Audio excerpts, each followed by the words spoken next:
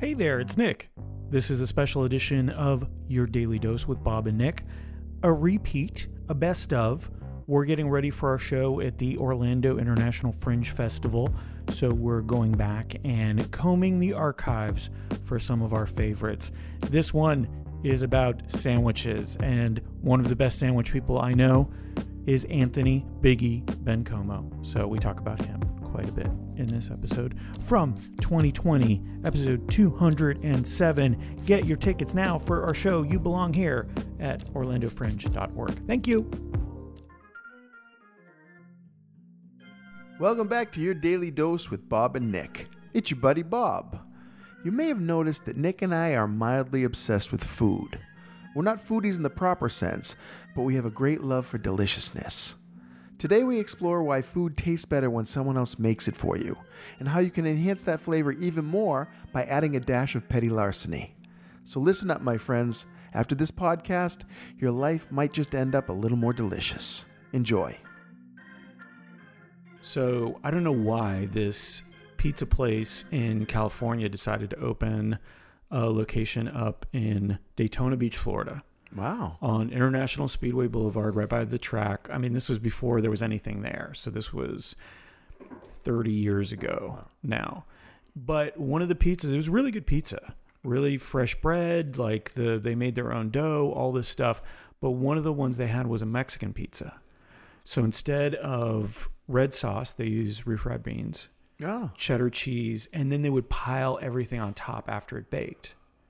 So all the lettuce, the tomatoes, the salsa, the sour cream, the olives, the beef, and so that's something I haven't made in a while is Mexican pizza. So I started making it after they closed. That sounds delicious. It is awesome. Now, what do you use as the crust? Do you get like a Papa Fresh crust, or you could use like the Boboli, or now that Publix has its own. Like, have you used the dough? It's oh good. My gosh, I'd very use good that for everything if I could. Shout out to Publix. Shout out to Publix potentially being a sponsor of this podcast at some point.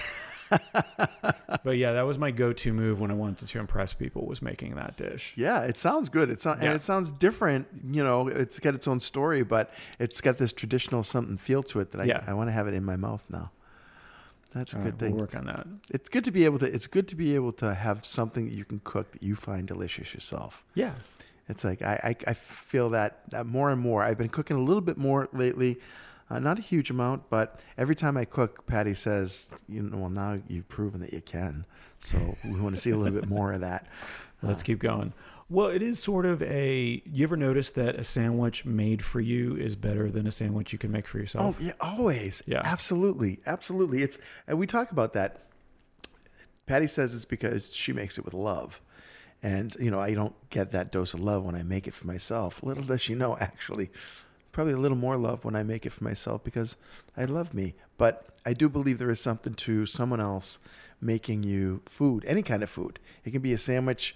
I also believe there's the old theory that a stolen watermelon tastes better than a store-bought watermelon.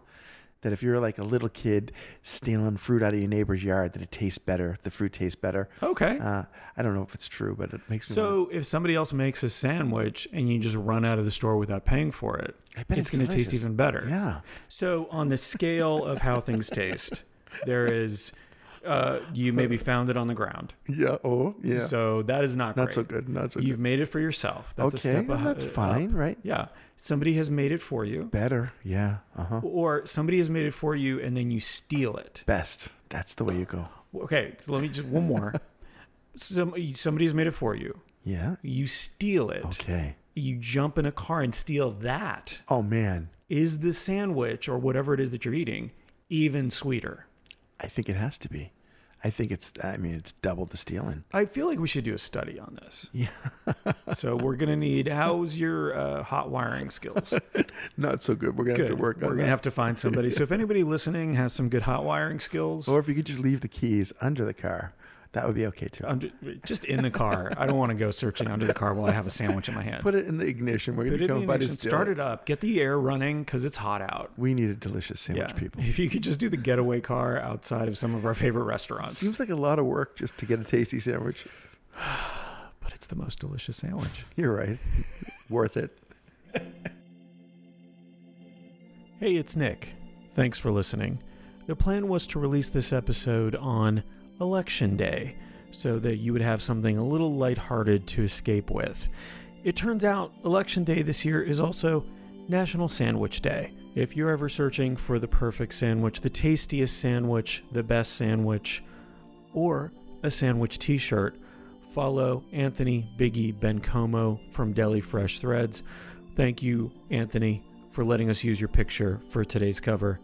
Standing there with that delightful, delicious chicken parmesan sandwich. I'm getting very hungry. Have a great day.